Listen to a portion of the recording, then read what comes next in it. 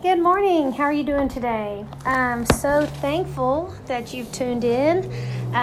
Welcome to Saving Your Soul with Dolly. I am Dolly Barker, and I wanted to talk to you a little bit today about saving your soul. It's very important. So many people get born again, and they think that that's all there is to it. They get saved, and then they get baptized, and they just go on ahead and live out in the world like everybody else, and they just stay stuck on the repenting. You know, you do repent from your ways when you come to the Lord originally, but once you're born again, you're saved. I mean, sin is not even being imputed to you anymore. There is such a grace and a freedom involved in that. And a lot of people understand that there's a grace, but they don't really know what's next. And when the Lord showed me this, I felt like everybody knew what he was showing me, but I'm learning now that maybe everybody doesn't. And so I wanted to share with you, we're getting our master text from 1 Thessalonians 5:23.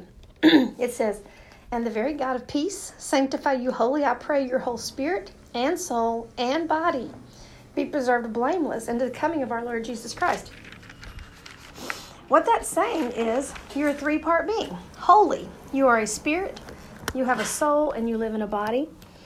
And God would like for all three of those parts of you to be saved and to be strong and successful in their right order. Once you've been born again, the next thing we need to do is save our souls. You're spiritually born again. You're spiritually connected to God. You can't get any more saved spiritually than you already are once you've called upon the name of the Lord Jesus Christ. That is why he is our foundation. And everything else that we do is based on that. Now, a lot of people take their salvation and then they start trying to do good works, or they start trying to not sin. If you focus all your attention on sin, you are going to be a good sinner because you're going to sin a lot. You know, somebody once said to me, if you're driving down the road, but you're looking in the rearview mirror the whole time, you are going to wreck. You're going to run into a ditch. You cannot move forward and do what God's called you to do by only staring at your mistakes. I remember, I think it was Jerry Savelle was talking about he got to finally ride in a race car, or somebody did. I don't remember who it was. But they got to finally ride in a race car out on one of those racetracks, and they were going pretty fast. And the expert told them before they got going, they said, "Don't look at the wall." And they're like, "Okay, don't look at the wall." "Okay, I won't look at the wall." Listen, do not look at the wall. Because if you're focused on that wall, you're going to crash into it. Because wherever your eyes are at, that is the direction you're going to head. Because that's what our eyes are. Our eyes help us to see the direction we want to go in. And so it's very important that we keep our eyes faced in the right direction where they're supposed to be so that we can accomplish the job at hand. I've been sharing about how to save your soul. And in a nutshell, it's pretty much you live life by faith. You live a life of faith. And, as soon as you start talking about, she's one of those faith preachers, I definitely am one of those faith preachers because we're supposed to live by faith. Jesus is the author and finisher of our faith. So, yes, there is a faith walk for us. But it's not what you think. I know a lot of people just think, well, it's just, naming and claiming and blabbing and grabbing and all that kind of stuff. And just everybody, all they want is your money. And no, that's all you want. And so that's why that's all you can see. And so we have to understand that we're judging people according to how we see ourselves. We could get into the whole image of God and how we see ourselves affects our judgment on every other person on the planet. But I wanted to share with you why the process of living by faith is so successful, because it's going to take faith for you to have a good marriage. It's going to take faith for you to have a good relationship with your children, for you to be at peace, for you to not be afraid, for you to sleep well, for you to be healthy, for you to, yes, prosper financially. All those things take faith. And so there's so much to faith.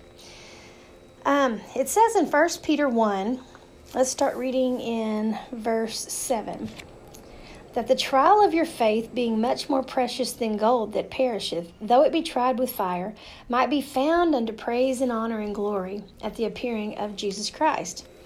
So what we're supposed to be doing before Jesus comes back is going through the trial, trying to save our faith, our soul, which is by faith. It's when you step out to believe God for something, you're going to go through a trial. Because the enemy and the circumstances and your unrenewed mind and everything else is going to challenge the authenticity of what you say you believe or what you're expecting to happen. It says in verse 8, whom having not seen you love, in whom though now you see him not yet believing, you rejoice with joy unspeakable and full of glory, receiving the end of your faith, even the salvation of your souls. So if Jesus is the finisher of our faith, receiving the end of your faith, the salvation of your souls, pretty much means as you're living by faith, you're going to see the conclusion of that faith, which would be a soul saved. Now, your soul is so similar to your spirit because you're created in the image of God as an individual, that because you're in the genus, you're in the God class, that a lot of times people get the two confused. Well, the Word of God is your help, because the Bible says the Word of God is quick and sharper than any two-edged sword, dividing asunder between the soul and the spirit, and is a discerner of the thoughts and intents of the heart. So the only way you can really tell the difference between where you're at and where you ought to be and what's in your spirit and what's in your soul and what's, just your flesh and things like that, the Word of God is the most important tool. And I want to just tell you right now, I don't know how you're going to do any of this without the baptism of the Holy Spirit, because I have tried to serve the Lord without Him. And I'm telling you, it's just much better, much easier. Things make sense. I can understand things whenever I am walking in the Spirit, when I'm in connection with the Holy Spirit.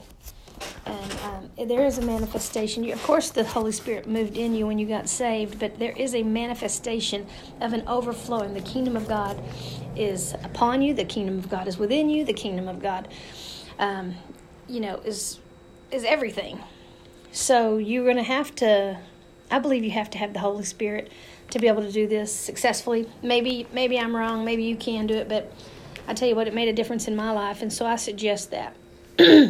Hebrews 11, verse 32. We're going to look at Hebrews today, because what I wanted to talk about today was the process of saving your soul. There is a process of faith. There is a process. There is a way that it actually works.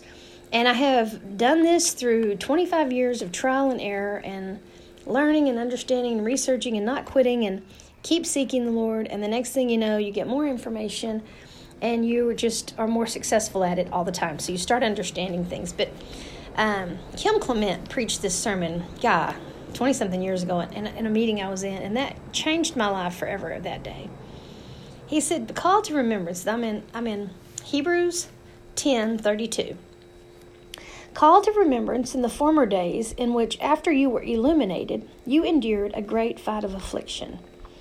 Okay, so the word illuminated there is the word photismo, which is the word where we get the word photograph. Before this digital age of cell phones and stuff, there was a process. When you took a picture of somebody, that's where we got photograph from the word photismo. When you took a picture of somebody, what would happen was the shutter on the camera would open, the light would enter the camera and sear the image onto the film. And then you would take the film out of the camera, you would go into a dark room, you would put it in some chemicals and stuff, and then you would hang them up there, and then you would bring them out of the room when they were finished, and the image that you saw when the shutter had opened and the light had come in was the image that was now on the photography paper. Now, it's a process. I don't know all those steps perfectly, but that's the gist of it. So that's what the word illumination means. So at some point in your life, you get illuminated. Maybe you're sitting in a church service. Maybe you're listening to a preacher on a radio. Maybe you're reading the Bible for yourself, and all of a sudden, bam, you know something. You understood that. Wow, you mean God loves me? Or, and you tell other people, you're like, hey, y'all know what? God loves me. And they're like, yeah, I know. And you're like, no, I don't think you understand. Because what just happened to you was you got a revelation. You were illuminated. God opened up something, and the light of the Word of God shined in your heart and made an image on your heart. And then the shutter shut.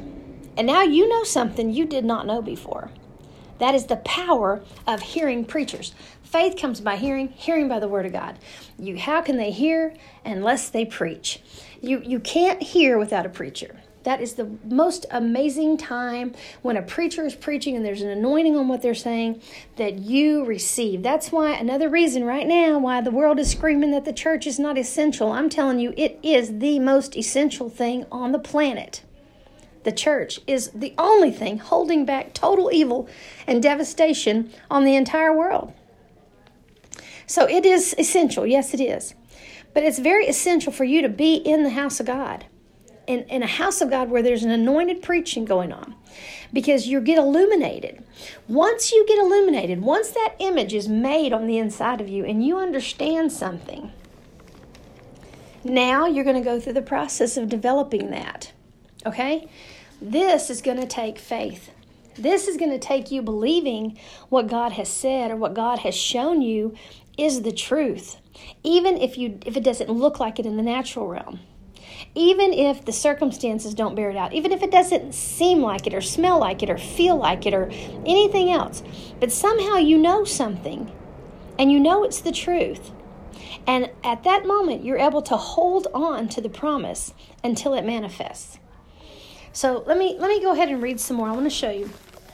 It says in verse 33, partly while you were made a gazing stock, both by reproaches and afflictions, and partly while you became companions of them that were so used. Now, what's going to happen the minute that image is carved inside of you, and you know something now? There's going to come reproaches and afflictions. Now, reproaches are criticizing mistakes, and afflictions are physical or mental distresses. The enemy is going to come steal the word. Mark 4. The sower goes out, he sows the word. Some of it falls on good ground, some of it's on stony, some of it's on thorny. But immediately the enemy comes to steal the word that was sown in your heart. Immediately he's going to try to come and put pressure on you. He's going to criticize you. He's going to tell you how stupid you're being and how ridiculous this sounds. He's going to cause you physical and mental distress. He's going to have other people say things. All this is an effort to get you to abandon the thing that God revealed to you. Okay? That is what's going to happen. But the second part of that is while you become companions of them that are so used. Once you start seeing how this works, once you start experiencing it and you're understanding it and you're getting some victory over it and you're realizing what the Bible is saying here is actually absolutely what's happening, you're literally becoming a companion of every one of us that are so used like this. All of a sudden, you're becoming knit with the body of Christ in a real, legitimate way. All of a sudden, you're becoming important to the kingdom of God in the earth. You're becoming an asset and not a liability. Okay?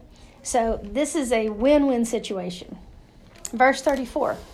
For you had compassion of me in my bonds and took joyfully the spoiling of your goods, knowing in yourself that you have in heaven a better and more enduring substance. Listen. You went through some stuff. When you had that image in you and you know it happened, you're believing it, you're holding on to it, and you're standing in faith. You're going to be able to endure everything that's going on, and you're going to do it, and you're going to be happy about it because you're realizing not only are you about to have the manifestation of that thing right now in this natural realm, but you're also going to have an eternal reward. In heaven, a better and enduring substance. You're going to have something that's legitimate when you get to heaven. Everybody's not going to have that because everybody's not trying to live a life of faith. Everybody's just took the grace of God and they're just going to run out there and just live their life. Try not to kick any dogs. Try to help an old lady cross the street and hope that their good outweighs their bad because they're not acting according to knowledge. They don't even know what the Bible says.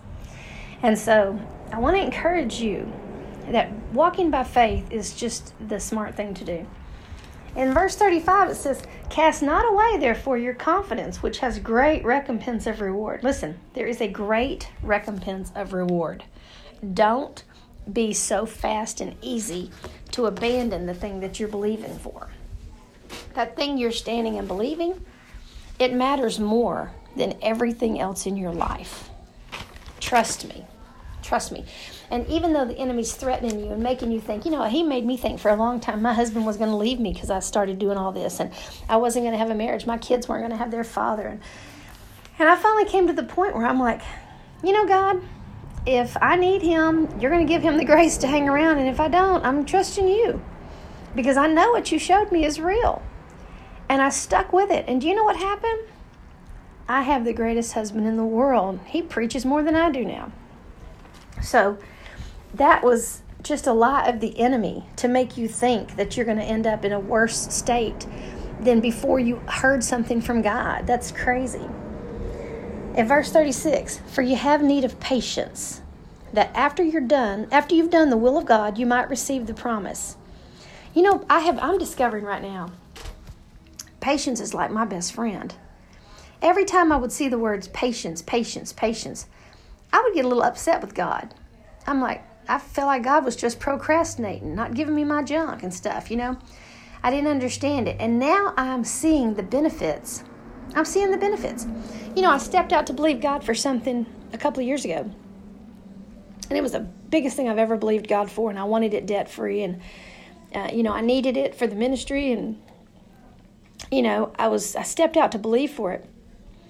And I thought I was in faith. I thought I was in strong enough faith to bring that to fruition, and it didn't work out the way I thought it would. And I kept believing. And then I got gung ho again. I'm going to get this. It's mine in Jesus' name, And then again, I was getting distracted and worn down and things. But what was happening during that process is I was losing the parts of me that were my hindrance. The parts that were the plants that were growing in my life that were not of God. I needed them to get out of my life. Because even though this thing is the biggest thing I've ever had to believe God for, debt-free, it's not the biggest thing God needs me to believe for. I have a world to reach. And if I don't figure out how to get free of the things that are holding me back at this level, how will I be able to do the next level?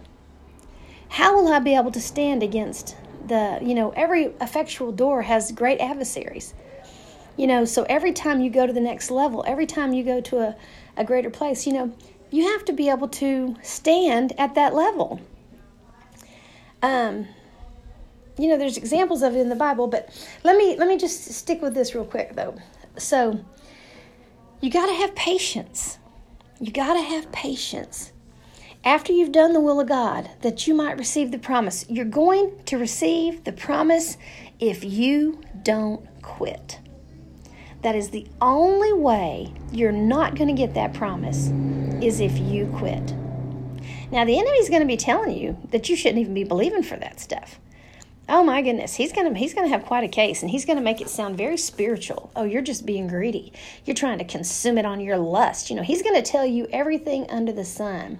My goodness, here's Eve, created in the image of God, living with God, walking with him every day in the cool of the day. And the devil says to her, you could be like God. As she was already as much like God as you could possibly be. But because he starts attacking and starts trying to confuse and starts trying to bring in doubt, then even Eve got deceived. And so he's going to try. He's going to try to give you a hard time. But you don't give up. Just stay on track. If you're making a mistake, God will reveal it to you. But the Bible tells us he gives us the desire of our heart. So when you've prayed for something, or he reveals stuff to you. He has told me what to believe for. I love it when he does that, because then there's no question about it. God told me to ask him for this, so I'm going to. And I'm going to hold on until I get it. So, if you're having a hard time, sit down with God. Say, God, is it okay with you if I believe you for this? He'll show you scriptures. He'll teach you. He'll reveal it to you. Don't let the enemy steal it from you, because the only way you're not going to get what you're believing for is if you quit. There's no glory in you being sick. There is no glory for God in you being broke. There's no glory for God in you being miserable.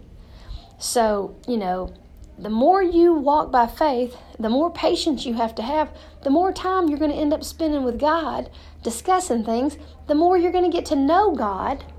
The more you get to know God and you see Him for who He is, the Bible says you become just like Him. You change, everything about you changes. It's a win-win-win-win situation. You're going to get what you're believing for. But in the process, you're going to have a closer relationship with God. And you're going to save your soul, which means eternal rewards. I mean, this thing is it couldn't get any better than this. It goes on in verse 37, "For yet a little while, and He'll come that'll come and will not tarry. Now the just shall live by faith. If any man draw back, my soul shall have no pleasure in him. But we are not of them that draw back unto perdition, but to them that believe to the saving of the soul." Perdition means destruction. If you bail, if you quit, the enemy, if he defeats you, or if he manages to steal this promise from you, or this thing that you're believing God for, if he manages to get it away from you, he's going to usurp himself over you if he can. He's going to condemn you for sure. He's going to make you feel like an idiot. He's going to abuse you in every possible way he can. And then if he can, he's going to get you mad at God because it didn't work and you tried it and it didn't work. I was kind of stressing because I've been believing God for something for about 3.5 years now. And when I say I'm believing God for something, I'm not saying that it was some nonchalant thing that I wanted. And so, 3.5 years later, I'm just wondering if I ever going to get this. No, I'm not talking about that. I'm talking about I have 11 by 14 pictures of what I'm believing God for all over my entire house. Everywhere I go. It's on my vision board too. It's at work. It's everywhere. It's on my phone. I keep it before my eyes. I know what I'm doing. I have went and beheld it. I have made phone calls. I have sown seed after seed. I have done. I'm telling you, it is mine already. And then God has even told me it's yours. So, there's no question, but I still haven't received it yet. This thing in particular. So I'm still standing. I'm believing God. And then I hear some faith preacher. I love it. He says, whenever he started believing God for this big thing that he needed for his ministry, he said, "God, I'm ready. Let's do it." He was figuring it would take him 3 or 4 years because he was believing for something so big. And so he thought it would take him a while, and it took him 2 months. And that gave me such a peace because he's been doing this a whole lot longer than me. And he was still planning on it taking him a few years to do it. So I'm like, oh, praise God. I'm in good company here. I'm in good company. I'm becoming a companion of them who are so used. I'm experiencing the things they've experienced. They understand where I'm coming from. I understand where they're coming from. I don't judge them quite like I used to. Years ago, I did. I was hard on them, man. I just thought, oh, these faith preachers. I had no idea what I was talking about. And today, once God started showing me about the saving the soul thing, man, this is important. This is important. And I'm telling you, that's what believers are supposed to be doing right now. We're supposed to be walking this life out, obtaining things. The Bible says that we'll have them here in this life and in the life to come, eternal life. It's a twofold thing when you believe God and receive something. I want to just throw this in there, because if you have a bunch of faith people, let's just take the popular faith teachers today that are in the world. They're believing God for some pretty big, amazing things. But they're doing some very big, amazing things for the world and for the ministry. But because there's not, thousands and thousands of them, they take the brunt of all of the assignments of the enemy. There's only so many enemies, and they're not omniscient or omnipotent. They were angels. They're not a competition for God. But because of our bad self-image, and we don't really understand always what the Word of God says, we have a lack of knowledge, we suffer a lot of problems that we shouldn't have to be suffering. But I tell you what, if all believers would step up today and just start believing God for something, something. Believe God to pay your light bill. He has done it. God, probably, I don't know, 25, 26 years ago, I'm sitting on my living room floor. My lights are getting cut off that day. I am sitting in my living room floor, and I'm praying. I'm not going to ask anybody for it because I already had asked God for it. And I was believing that God was going to do it. I'm tithing. I'm believing God. I got a scripture that says He meets all my needs. The lights are my need. I'm believing God for it. And at that time, my father-in-law lived with us. And this was years before he died. And he would give us a couple $100 on the first of the month because he helped pay the bills. He wanted to help pay the house note and stuff. But he didn't know that right now. This is the middle of the month. It's light bill time. It's around the 15th or something. I'm not expecting any money from him. We're between paychecks. I don't know how it's going to come. And I'm sitting there in my living room floor praying and believing God for it. And my father-in-law comes walking down the hallway, and he has a shoebox full of rolled quarters. And he said, "Hey, Dolly, look at what I got." I said, "Wow, that's a pretty big haul." He goes, "Yeah, I emptied out my piggy bank and rolled it up, and it's a couple $100. And I thought, well, I'm going to go ahead and pay my rent for next month." And I started jumping around and praising God. And he said, "What's wrong? What's going on?" I said, "Well, my lights are getting cut off today." And he got really mad at me for not asking him for the money in the first place. But I told him, I said, I wasn't having my faith in you. I was having my faith in God. I was believing that God would do it. I had a way out. I could ask him. I could call my parents. I could call one of my sisters or somebody. I had a way out. But the point was, I was trying to believe God. I didn't want to borrow the money from somebody else. I wanted to pay my own light bill. And I was just standing and believing. And he did it. Just in a supernatural way. And from that moment on, I have known God is going to pay my bills. And it's like, there's a freedom in that. There's a freedom in that because I have a relationship with God that says I can trust Him and that He is my ever-present help in time of need. Now, there have been times when I have stepped out to believe God for something and it didn't come on my timetable. And I would be all, devastated and stuff. But He would always show me when I would ask, "God, what's going on here? Why is this happening? What is this? What is that?" And He showed me sometimes. Sometimes I did it to myself. And I could walk you through some stuff. Sometimes I did it to myself. But always, whatever it was given back to me with interest because the enemy used me and manipulated me and did all kind of stuff. And the Bible says that when the thief is caught, you get recompense, which you get a bunch more back. But I just want to encourage you today.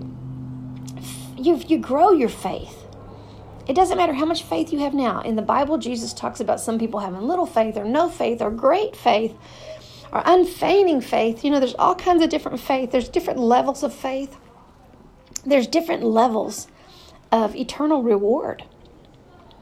And God doesn't want you just to jump out there and get 3 more jobs so that you can do this thing you're believing Him for. No, your labor should be to enter into His rest. He wants you to learn how to trust Him. And maybe believing God for something big is not on the table for you right now. That's fine. Believe God for a pair of shoes. Believe God to be able to go out to eat this week. Believe God for gas money for work. Start off small. Talk to God about it. Make a plan. Sit down and get in faith. And because if you will get in faith and start exercising your faith, you'll develop those faith muscles. You'll learn. You'll grow. And you'll save your soul. Plus, you're going to get the thing you're believing for. Or else you're going to get a great lesson and God's grace is going to be on you and you're going to be able to make it until you figure it out. I'm telling you, it's a win-win situation. God wants to help you. And if every believer would just step up today and say, I'm going to believe God for something just so I can learn how to walk by faith. Not just so you can have everything and lay around on a couch eating bonbons. That is the most horrible life. When I lay around the house all day long, I feel terrible. I do much better if I just get up and go do something. And so that's not a blessing to be able to do that. But I want you to believe God for something. And if He does it, I want you to contact me and let me know that He did it because I know He will. And I want to get in faith with you. You can always text me and leave a prayer request. We have live prayer at the church here every Tuesday, but 936-355-3399. That is our phone number if you want to text a prayer request, and I would love to join my faith with you and stand and agree with you. And I want to see you obtain the promises, because if all the church would just start believing God for something, do you know the enemy couldn't stay constantly on those few people that are trying to advance the kingdom of God by faith? Do you know if we could spread the enemy out, the leaders in the church and the earth today could make advancements that would be staggering. I mean, it would be incredible to be a part of it.